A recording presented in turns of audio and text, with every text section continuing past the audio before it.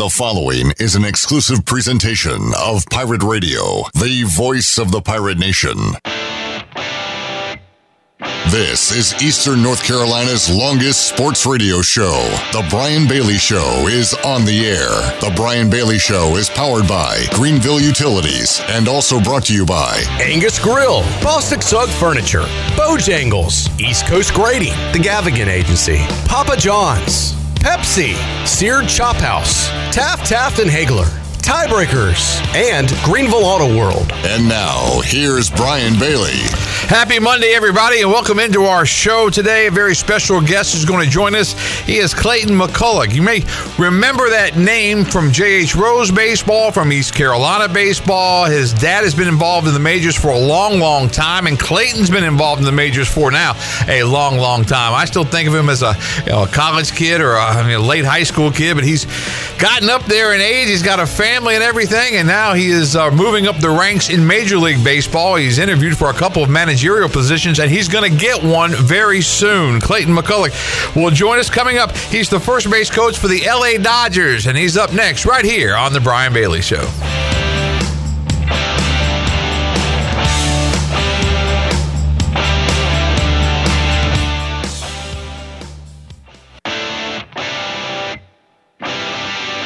You're listening to The Brian Bailey Show, powered by Greenville Utilities, providing reliable utility solutions to the Greenville region since 1905. Now, back to the show.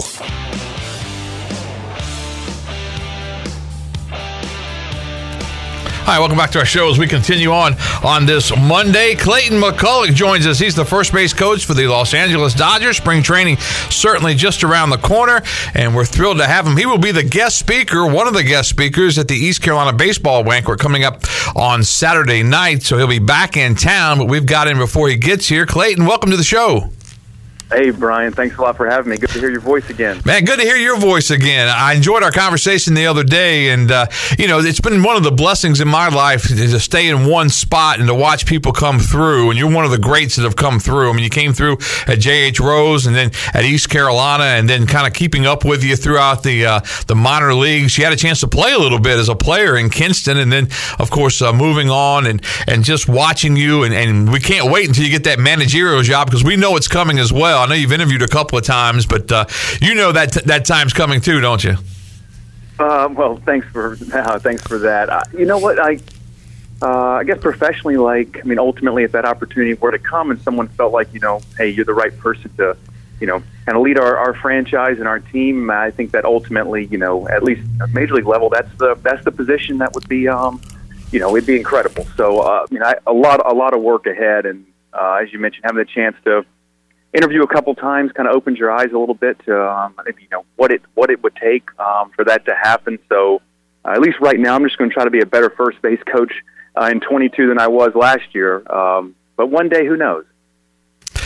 We'll come back to that in a little bit because I want to come through your whole career and how you got started with everything and really talk about your days at East Carolina because I know you'll touch on that coming up at the banquet. I just had a chance to meet with Coach Godwin for about an hour today. We go over the banquet and I get a chance to MC again this year, so I'm looking forward to that. Looking forward to seeing and hearing you coming up on Saturday night. But when you were at J.H. Rose, let's go to the high school ranks first. What do you best remember about playing baseball with the Rampants?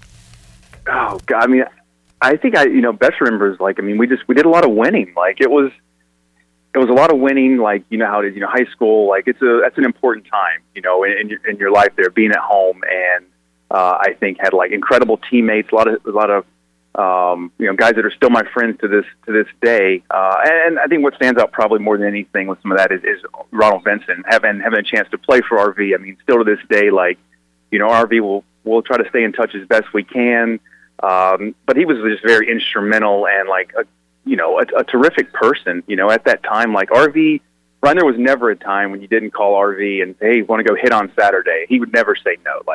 He was always available, very calm and cool. RV, I guess I probably ruffled his feathers some with, my behavior at that juncture, Brian. But RV was just a steady influence for us. And again, his availability and willingness to always be there. If we wanted to get better, RV was going to make it happen. And those days obviously led up to your choice. You decided to go to Vanderbilt, and I think you were at Vandy for a year, right? Yeah, 1 year at Vandy before coming back to ECU. What was the deciding factor in coming back to East Carolina? I mean, at the time, like wanting to, I think in some ways at that age, wanting to get away from home a little bit and go experience something kind of on your own there. Vanderbilt in the SEC academically was very strong. So I think those things, attracted me. We had a lot of young players that were kind of be coming in my class. So, Nashville being a great town, and it wasn't that far away from home, enough to be able to feel like you're away, but also, you can hop on a plane from Nashville and be home, pretty quickly. So, I think I go through a year and it didn't, honestly, Brian, I can say it now and have before, I just wasn't mature enough to take everything on. My priorities at that time weren't where they needed to be. And academically, I struggled, and did not do well. So, you get through a year and reassess things and kind of where I was, and felt like the best decision was for me was to, come back home and, needed to get my stuff in the classroom together, while also seeing what was going on in East Carolina with, Coach LeClair had just, kind of come in now and was, had a lot of my, either friends I played with in high school or, competed against, the Cliff Godwins, John Williamsons, Bryant Ward, that were there. So it was a chance to just, in a lot of ways, just come back home and get grounded a little bit and, and grow up. You think about some of the names you just mentioned, obviously just great East Carolina Pirates through the years. And Coach LeClair kind of changed the whole mindset of Pirate baseball. It's always a winning program, but I think Coach LeClair kind of took it to a different level. What was it like playing with Coach LeClair? Yeah, certainly. And Coach O had a ton of success there. And for a lot of years, and East Carolina's, always been known, as a really solid baseball program. And then, when Coach LeClair came in and, put his stamp on there, and the goal simply was to get to Omaha. It was to go to and compete and win a College World Series. And I think that was what, guys bought into. He brought in some, guys like Eric Bakich, Nick Schnabel, kind of a different flavor, coming from the West Coast coming in, and Lee Delfino. So we had a good mixture of some local guys who, there's a pride factor of playing, at your, university there close to where you grew up, and having friends and family that can come watch that.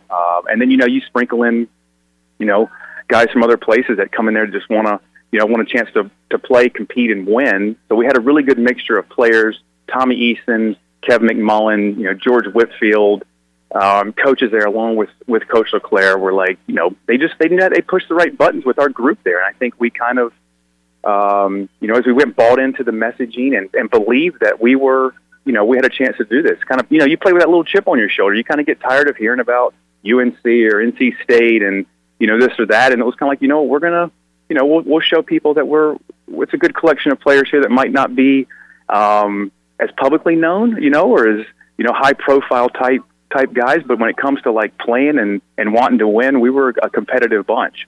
He mentioned some other great names. Eric Bakich, Nick Schnabel doing a great job with Michigan. They're coming back for the LeClair Classic this year, so that'll be cool for them to come back to East Carolina and get a chance to see everything, all the changes with Clark LeClair Stadium and everything. But and that was a bunch, just a bunch of players that really won so much and had so much success and really talk about NCAA regionals and super. And the reason that Clark LeClair Stadium was able to be built was because of teams that played for Keith LeClair. Yeah, you're right. It was. I remember the old jungle and the old ballpark still brings back fond memories. But then to see what's been done there now and the type of facility that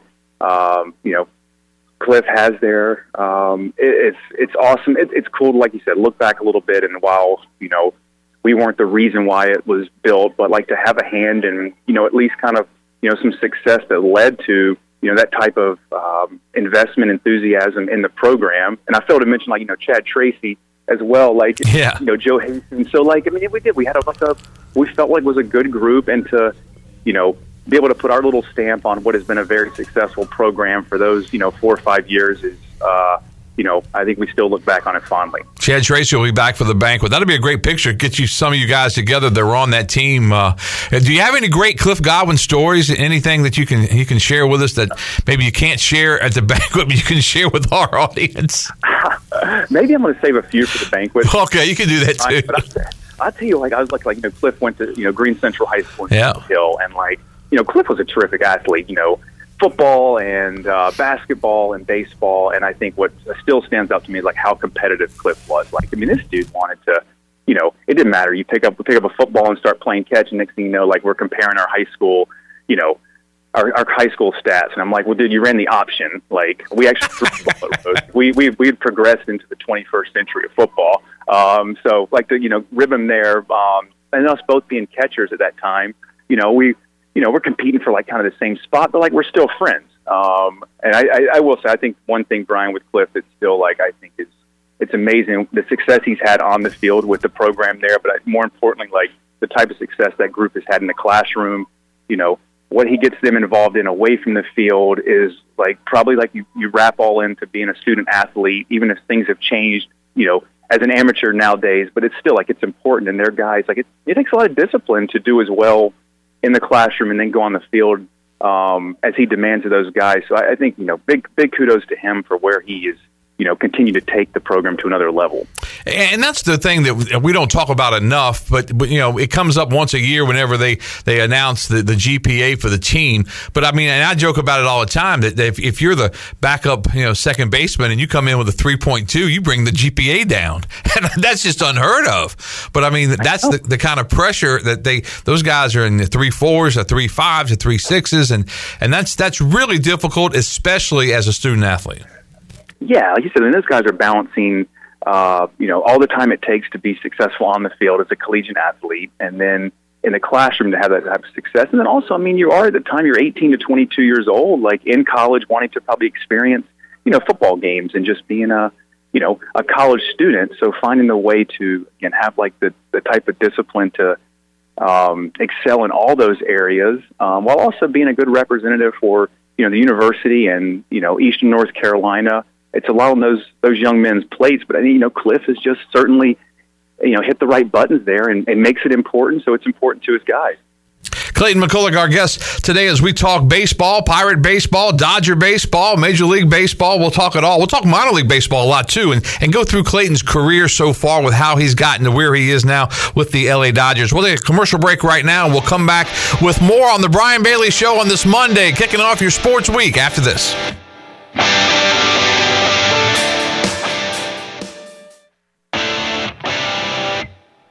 You're listening to The Brian Bailey Show, powered by Greenville Utilities. Community owned, community powered. Now, back to the show.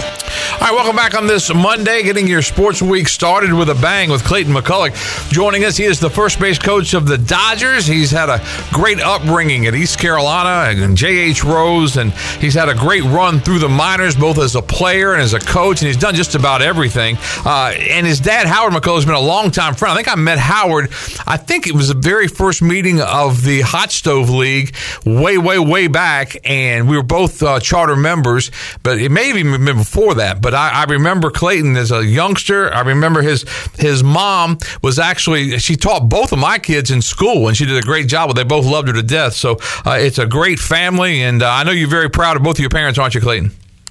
Oh, Brian, for sure. It's funny, my mom talking about, growing up there and, J.H. Rose in East Carolina. My first Little League coach, my mom, she was on the staff. Clement, she was one of the coaches, and I think it lasted a year until she, but it was, that was good. And my dad being, intertwining that, the community, and, I've certainly leaned on him a lot and still do, and appreciate how his work ethic. And, so I'm definitely very proud of my folks and blessed. And it was always cool to me when I talked to your dad and even talking to you. You guys have so many connections in Major League Baseball with people that we only, in Greenville can see on TV and think about. But you guys always have time for everybody in Greenville. Howard's always been one of those that's been bounced around to come back to Greenville and help out here, help out with Ronald Vincent, help out with anything that's going on. And, it's really neat when you see. I always think about the same thing with the late Greg Biagini was very much like that when he was based out of, lived lived out of Winterville, but you guys travel so much and do so much, in baseball. But he was the same way, and it's really a unique concept. Yeah, I would say my dad. I mean, I think he's a great man, and I think his willingness to always give back. I think be appreciative of how much baseball has provided him and our family, but then also again that community in Greenville and how special it was, and it took us in when we moved there. I was like 9 years old, to come in and to be welcomed as we were, and kind of woven into the fabric of that town. And I think now, like as I know I've been fortunate to be able to meet a lot of people through my dad. It's opened up doors for me. But also to look at how he's always treated people and his work ethic and, do anything like, modeling behavior. So I hope I'm living up to that. But again, real proud of, and of everything that he's been able to do. All right, so you started in the minors in the Cleveland, now it's the Guardians, but it was the Cleveland Indians organization at the time. What was it like as a minor league player? Yeah, I mean, at the time, I was, a fair player. Like there were certainly, a number of guys more talented, and I think, that I was a little older. I was a senior draft catcher. I was lucky enough to have some terrific coaches and managers there. Louis Rivera, who's the third base coach now with the Blue Jays and has been for a number of years. I had him as a manager for like 3 seasons, and Louis always took care of me. I mean, he'd make sure, he'd always tell me I'd play on those Sunday day games out, or after a long bus ride. That was about what my role was on the team. Kind of suck up some of those unflattering type games. But he was great. And again, Brian, I wasn't that good, but, had the chance to, stick it out. And then it got to a point 4 years in or so where I just kind of knew that, hey, this is, everybody's path is a little different. And mine as a player, ultimately I'm not going to be a major league player. So maybe it's time to, rethink things and how I can transition. And that led me to spend a little time with Coach Eason one fall at Pitt Community College while I went back to get my degree. And then Billy Godwin at ECU had an opening that spring for volunteer assistance. So that was kind of like my first, kind of foray in transitioning from playing to coaching while I was still working to get my degree. What did you like about spending time with Tommy, another great Pirate Hall of Famer, but spending time with Tommy at Pitt Community College and then bouncing over to East Carolina under Billy Godwin? What did you see right there that knew, hey, I want to be an instructor, I want to be a coach, I think I can make this as my living? Yeah, I think I always, love the interactions with teammates and like the clubhouse atmosphere, the chance to, really be about, school was easier for me then, Brian, when I wasn't playing anymore. So it was like, okay, I'm a little bit older, priorities have changed a little bit, and again, like Tommy was, getting things going over there at Pitt, and I'd always loved and appreciate all the help that Tommy gave me when I was a player. Like Tommy's no nonsense. Like, guy was an awesome player and like, tough, demanding of us, but at the same time, like, he was great for that time. Like, I didn't know I was doing coaching, but Tommy would be like, hey, you kind of go take care of this. Like, there's just things going on. Go make guys better. So I think, seeing his work ethic, I mean, Tommy's out there taking care of the field. He's getting it all set up, like putting a practice plan together, helping the guys in the weight room. Tommy's a hard worker and has earned everything that he's gotten. And then Billy having the chance to go that spring at ECU.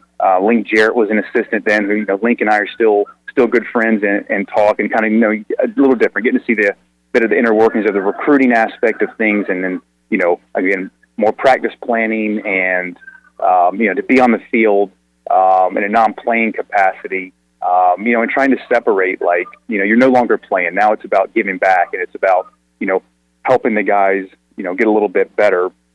Like that always kind of gravitated me towards the coaching side of things, and led to some, opportunities beyond that with the Blue Jays once I, got into that summer. So, that year of finishing school and getting a chance to spend some time at Pitt and also at East Carolina, was great. And, Brian, when I went in that first summer with the Blue Jays, 2006, and I was just a coach on one of our teams in the Appalachian League, rookie ball, getting to see the pro side of things was good. I got early on to see, the college side and what that took and what it was about, at least to a small extent, right? And then to go do a professional summer, it felt like the professional side of just kind of waking up and being all baseball and, some of the headaches of the paperwork and whatnot was kind of more my lean, at least at that time. So I think I got lucky that an opportunity presented itself to stay in professional baseball and begin with the Blue Jays.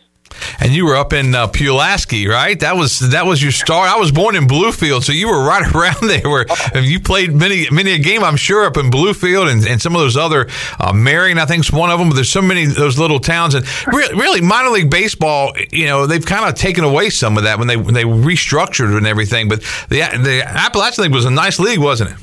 Oh, it was a great league, and it was. And like you said, things had changed a lot in minor league baseball, but there was still something to like. You get on the bus, the travel wasn't always great. The accommodations were what they were. But at the same time, like, it was fun. Like, you shack up with your buddies, your teammates. It's just baseball all the time. You get up in the morning, you're getting yourself ready for that day's game, and you go play a game, and you do it again the next day. So, like, you kind of look back now and joke at some of the things, where you ate and where you live, and you're scraping by whatever bit of money you kind of have. And, look, I'm glad that they're making some improvements now, quality of life for minor league players. But it is a bit sad that some of these more, historic type cities and ballparks that have had, minor league baseball for a number of years, in some ways have been squeezed out because it was just, it kind of took you back to, kind of how, baseball was. This has been, small town America for a lot of years. So like that part I, enjoyed and loved. I think now they're doing with some kind of wooden bat leagues for the college players for some of the Appalachian League teams. Like I know we go to Bluefield in the summertime and we stay in Princeton, which is another one, and we stay right near their ballpark right there. I'm sure you've managed there before too and coached there before. But they've still got something going on, but it's still it's probably just not the same. But those had to be some just crazy days riding the buses and getting from town to town and just playing baseball. Yeah, that's right. That's all it was. I mean, you didn't really have to think about, really anything else. And when I was with Toronto, we had a team, we went into Bluefield, and the Orioles, as you know, had been there forever. Yeah. And the Blue Jays got an affiliate in Bluefield, so then having a chance as a minor league instructor to go back into Bluefield, like you said, after having been a player and come through there, kind of come around full circle a little bit. But again, you just appreciate the people who come to those games. Like they just, hey, this is what we have in the summer, to come out and, get a chance to lay eyes on what are potentially going to be, major league players one day. And guys at that level of the minor leagues, people, they play hard and they're scrapping and clawing for opportunities, and might not be always be the prettiest baseball, but you kind of get a chance to see some of those at like the earliest developmental levels. So obviously, as you're starting off as an instructor and a coach and working with other managers, the Blue Jays saw something in you and they wanted to make you a manager. I know you were at East Lansing, the Lugnuts, because when I first read that, I thought, what a great name, the Lugnuts of Lansing. But you're 2011 Manager of the Year, 2012 Manager of the Year, different places. So obviously, they've seen something in you that you're a leader amongst men. Does that kind of mean something to you? I mean, certainly it does. I think that's kind of, the first year I was just kind of a coach and you're just running around, just working.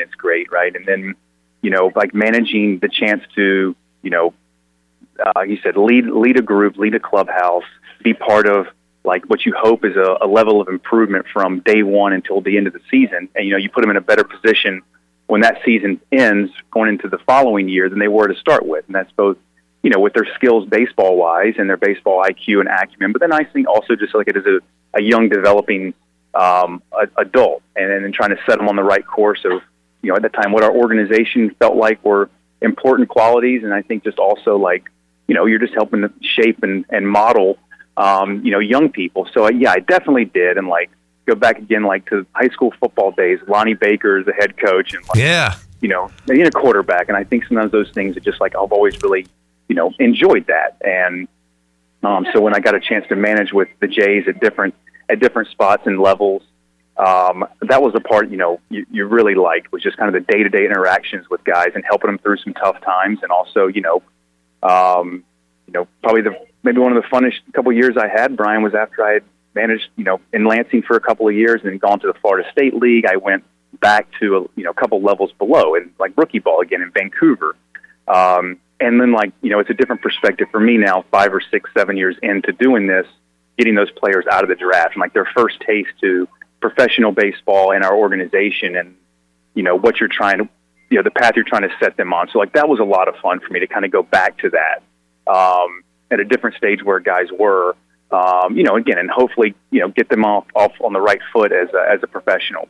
How hard is it to juggle the fact that as a manager in the minors, you're really there to help players improve, develop players, but there's still a win and a loss. They still keep score on the scoreboard, so you're not out there scrimmaging. You're out there winning and losing. So you want to win games, but you also want to develop these players. How much of a juggling act is that? I mean, definitely. I mean, that's the big balancing act, right? Of like you said, winning is important, and having players develop in a winning atmosphere, which you think like is an important thing. But then also, like you said, you're trying to follow through on organizational mandates, whether it's playing time for certain guys or innings for pitchers. Hey, if nutrition is an important part of our organization, like how are we going to impress upon our guys like the value of that and establishing some work habits and values. So, you're juggling that stuff with the players, and then also, like, you have your staff. Like, most of the time at those lower levels, it can be where you have young trainers, you have young strength coaches. You may have some other pitching coach or hitting coach that are breaking in. So you have a responsibility as well to, help develop your staff and build, kind of your own culture within your team. Like, there's 7 or 8 affiliates, where we have an organizational culture, but then also like, your team is kind of your team, and like what standards do you want to set and what expectations do you want all those, staff members and players to have, but again, I think that's kind of fun. Like that's the enjoyment part is to watch a group come together with a common purpose and goal, each year, and each year is different, right? The players change the next year, potentially staff does. Maybe what's important to you might shift a little bit. So I think the ability to, evolve and adapt while also, staying true to what, you believe in, kind of your core values, was kind of my guiding light. As a manager, you also have to deal with young umpires. So take us through your managerial career. How many ejections for Clayton?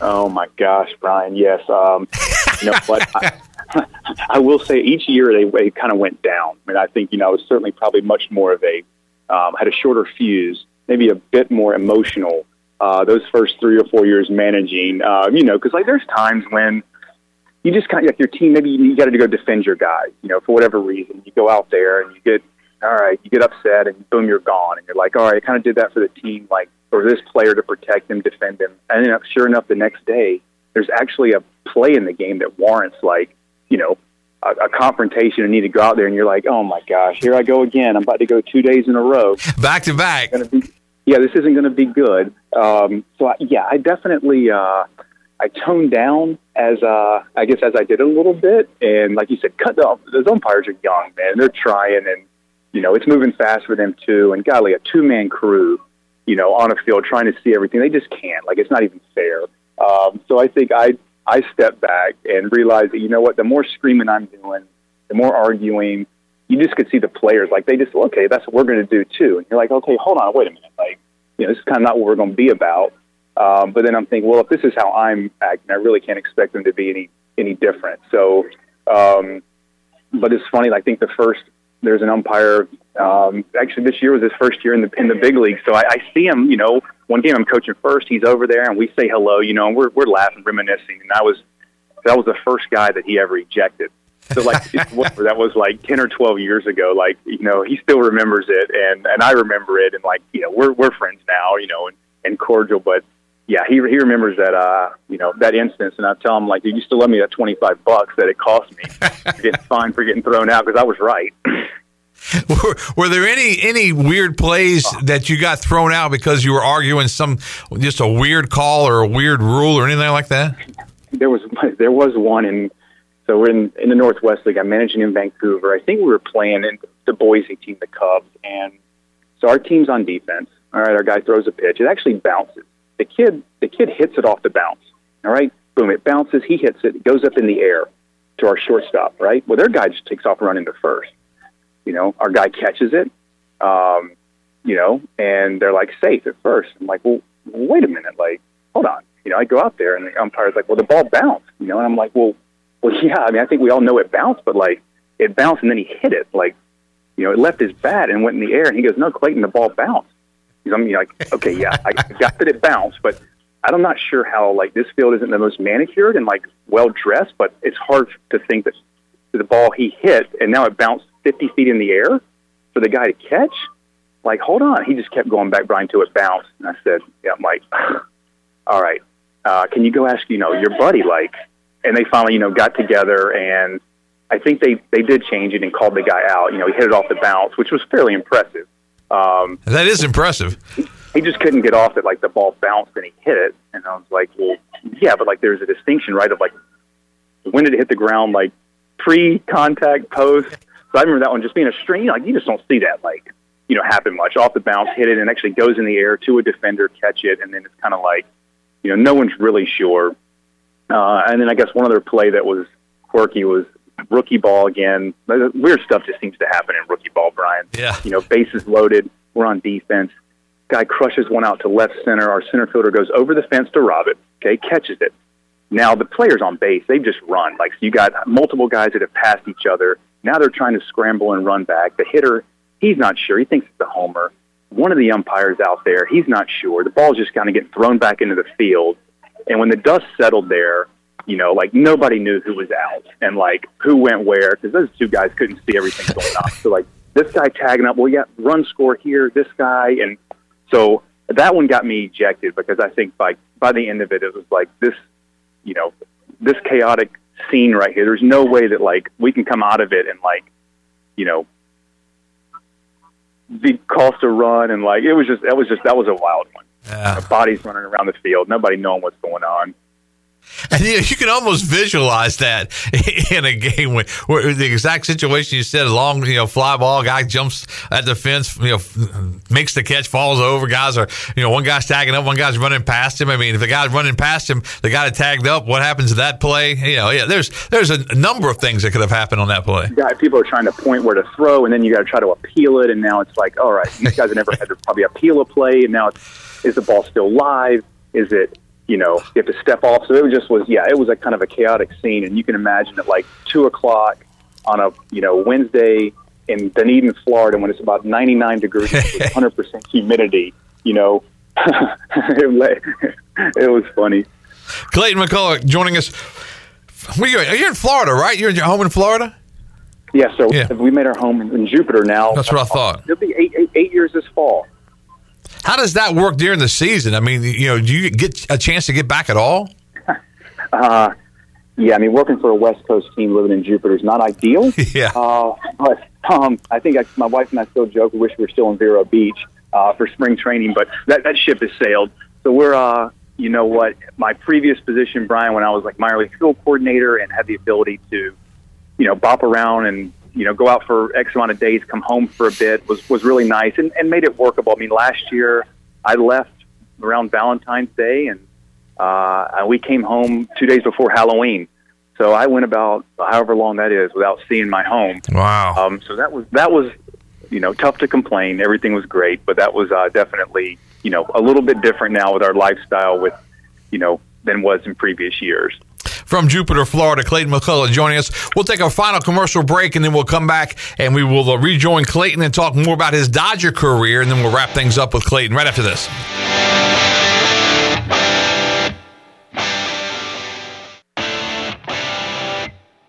You're listening to The Brian Bailey Show, powered by Greenville Utilities. Community-owned utilities mean local control, low rates, and high reliability. Now, back to the show. Hi, welcome back as we wrap things up with Clayton McCullough, who is the first base coach for the Los Angeles Dodgers. So, Clayton, fill us in on your role with the Dodgers as the first base coach. What are your primary responsibilities day-to-day, game-to-game? Yeah, so primarily so the outfielders, the positioning for the outfielders in game, along with any of the work we'll do before game, putting together our drill packages and our work during spring training. So defensively, that's where most of my attention is with our outfielders, and then I help out with our infield coaches, Dino Ebel, our third base coach. So when able to help him out as well with our infielders before the game, but mostly it's our outfielders, and then on the base running side, I will, I go in and look at the the opposing pitchers, starters and relievers for, maybe anything we can use an advantage, pick-off moves and times to the plate and, at first and second. So those two things are where the bulk of my time, is spent in preparation, for a series and then, within a game, making adjustments with guys based on, where we're at and what's going on. I had a chance to visit one of your teammates when he was in the majors, Chad Tracy. The Diamondbacks came to Baltimore, so I made arrangements to go up and interview him in the locker room, and he showed me around a little bit. I was amazed that weekday afternoon game. It was a night game, but they get to the field very, very early, and some of the guys, sitting around just watching videos, and so many, and I'm sure it's improved since then because that's the technology's changed so much. But just watching video after video and trying to see, as a hitter, what you're doing is, just there's so much to, just the little parts of the game.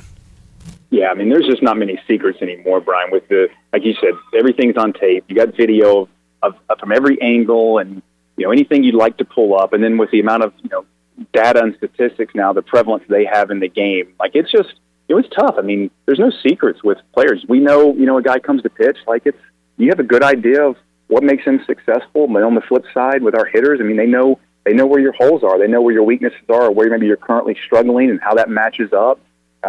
Defensively now, you can track, sprint speed, burst, reaction, range. So in a lot of ways, it has made coaching easier because there's just, there's less gray. I mean, a lot of it is, kind of black and white. Like, here's an area you need to work on, and this is, here's what the numbers are telling us, and you're always, there's some context with everything, situationally, but, I mean, the amount of time guys put into their preparation that day. I mean, our guys are in the cage all day long, like you said, looking at that night starter, looking at their own swings, our staff members. I mean, that's a big part of the day is, you're preparing for that day's game, Brian. I think I found this out quickly. It's, you have that game today, but like tomorrow comes quick and one series to the next. So, it's while we're in the middle of playing, 3 games at home against so-and-so, we know in a couple days, hey, we're starting a new series. And we've got to, be prepared and be ready going into game 1 of that series. So you're kind of always, working ahead for what's coming while also like, the important thing is today's game and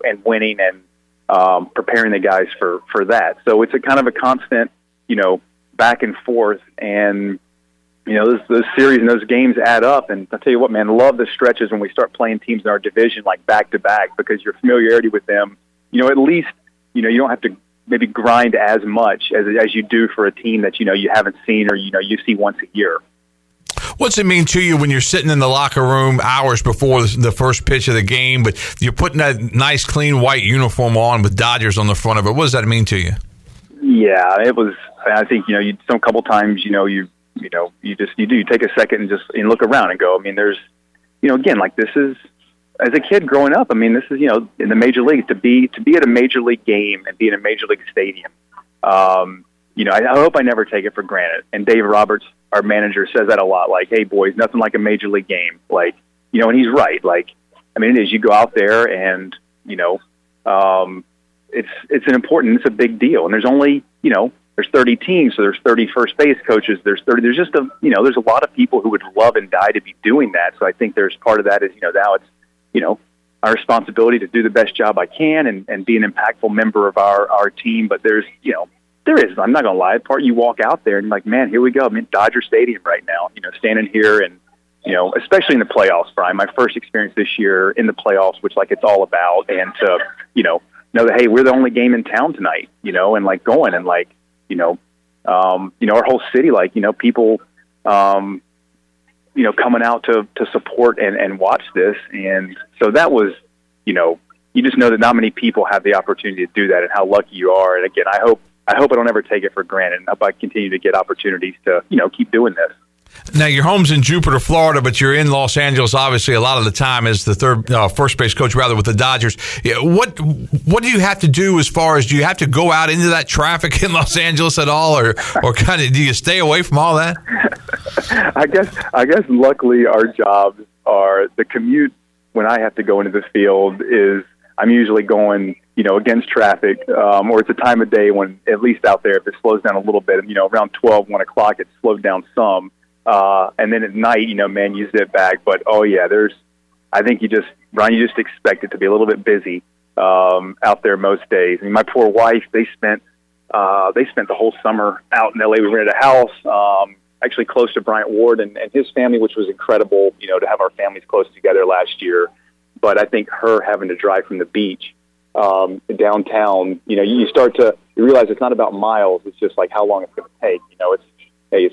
She might take an hour and a half to drive, 20 miles, depending on the time of day she goes. So for her, it's not quite Fire Tower Road and Greenville Boulevard, is it? It can take a little while. But I tell you what, it was, again, the experience, it's just tough to complain with the stadiums and the travel and getting to see the best of the best players every night, and be around some of the best players, is great. All right, my buddy Brian Meador is a big Dodger fan, so I know you probably remember Meador, but we want to get a scouting report. How good are the Dodgers going to be this year? Well, Brian, we should be. We'll be good again. I mean, I think we'll go into spring with as good a chance to, play for a World Series as anybody else. And our Andrew Friedman, Brandon Gomes, members of our front office, they're just relentless with, acquiring talent. Not only the Trey Turner, Max Scherzers, those types of deals, but I think unearthing some potential diamonds in the rough and how those guys can come in and be a part of helping us win. So I think it'll be frenzied, I would imagine, once things get back going business-wise again with some of the free agent signings and trades. So confident that our group, what we have returning and what we'll ultimately add, will put us in a position to, hopefully stay healthy and win 6 more games than we did last year. Yeah, Clip Brock back here with Pirate Radio is doing the Tomahawk Chop. He's a big Brave fan, so we were due for one. We were due for one. Oh finally. My gosh, my kids now, they do the thumbs down. They went to those games, so they heard enough of the chop. And I was a Braves fan growing up. That's what you watch, right? TV passes on the Braves, and now I got to say I'm not as much a fan of the Braves as I once was. Well, I guess to say how big and bad the Dodgers are. Once the Braves won the NLCS, I felt like we won the championship. Like getting past the Dodgers was the main deal. That's how much you're respected. Your team's respected, Clayton. Yeah, the Braves were good. I mean, they did. They played better. So I guess if you were going to lose to the eventual champion, I guess it took some of the sting out, maybe a little bit. All right, so you work in Los Angeles. Those Rams are headed to the Super Bowl. What do you think about that? Yeah, I know. It's great. Again, the Lakers have, won a championship a couple years ago, and we won it in 20, and now the Rams playing for a Super Bowl. So, yeah, exciting times in L.A., and I think that's just, it helps continue to drum up excitement, as we go into next year, too. Hopefully the Rams will finish this thing off and win the Super Bowl, and we can, come back next year and put ourselves in position to win another World Series. Clayton McCullough joining us today. He'll be in town for the East Carolina baseball banquet. You're bringing your son, right? Yes, sir. Yeah, my son Kyle. He's 5. That'll be fun. He'll enjoy the banquet. If you need somebody to look after him, just bring him to my table. We'll hang out. It'll be fine. All right. I'm just going to hope he doesn't take everything up and throw it. He's kind of, he's into baseball now. And he likes to throw anything. So we're going to have to, tell him to, keep the bread on your plate. Baseball. Cliff's got a pretty good staff, but he can always use another arm.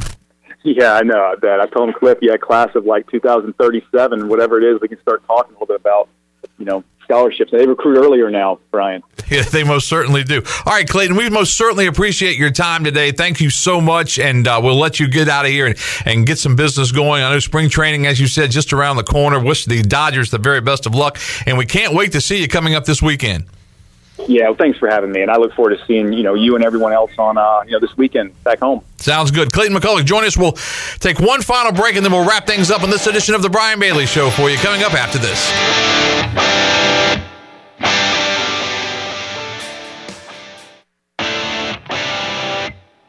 You're listening to The Brian Bailey Show, powered by Greenville Utilities, working for our community, not for shareholders. Now, back to the show. All right, welcome back to the show. I got to do that promo over again because I had a cold or something in that deal, and it pops up in my own show. But welcome back to The Brian Bailey Show. As we wrap things up, Rams and the Bengals headed to the Super Bowl. I wanted to bring Clip on for a second just to kind of chit-chat about the NFL games. I was amazed that the Bengals defense did what they did to the Chiefs in the second half, and a lot of people are talking about the play right before the half where Kansas City threw a little screen pass and didn't get close to the end zone and really lost out on at least 3 points, and they should have thrown to the end zone and may have gotten 7.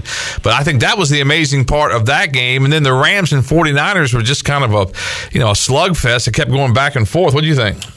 Amazing. But we've seen this before with the Bengals and Chiefs. They met in the regular season.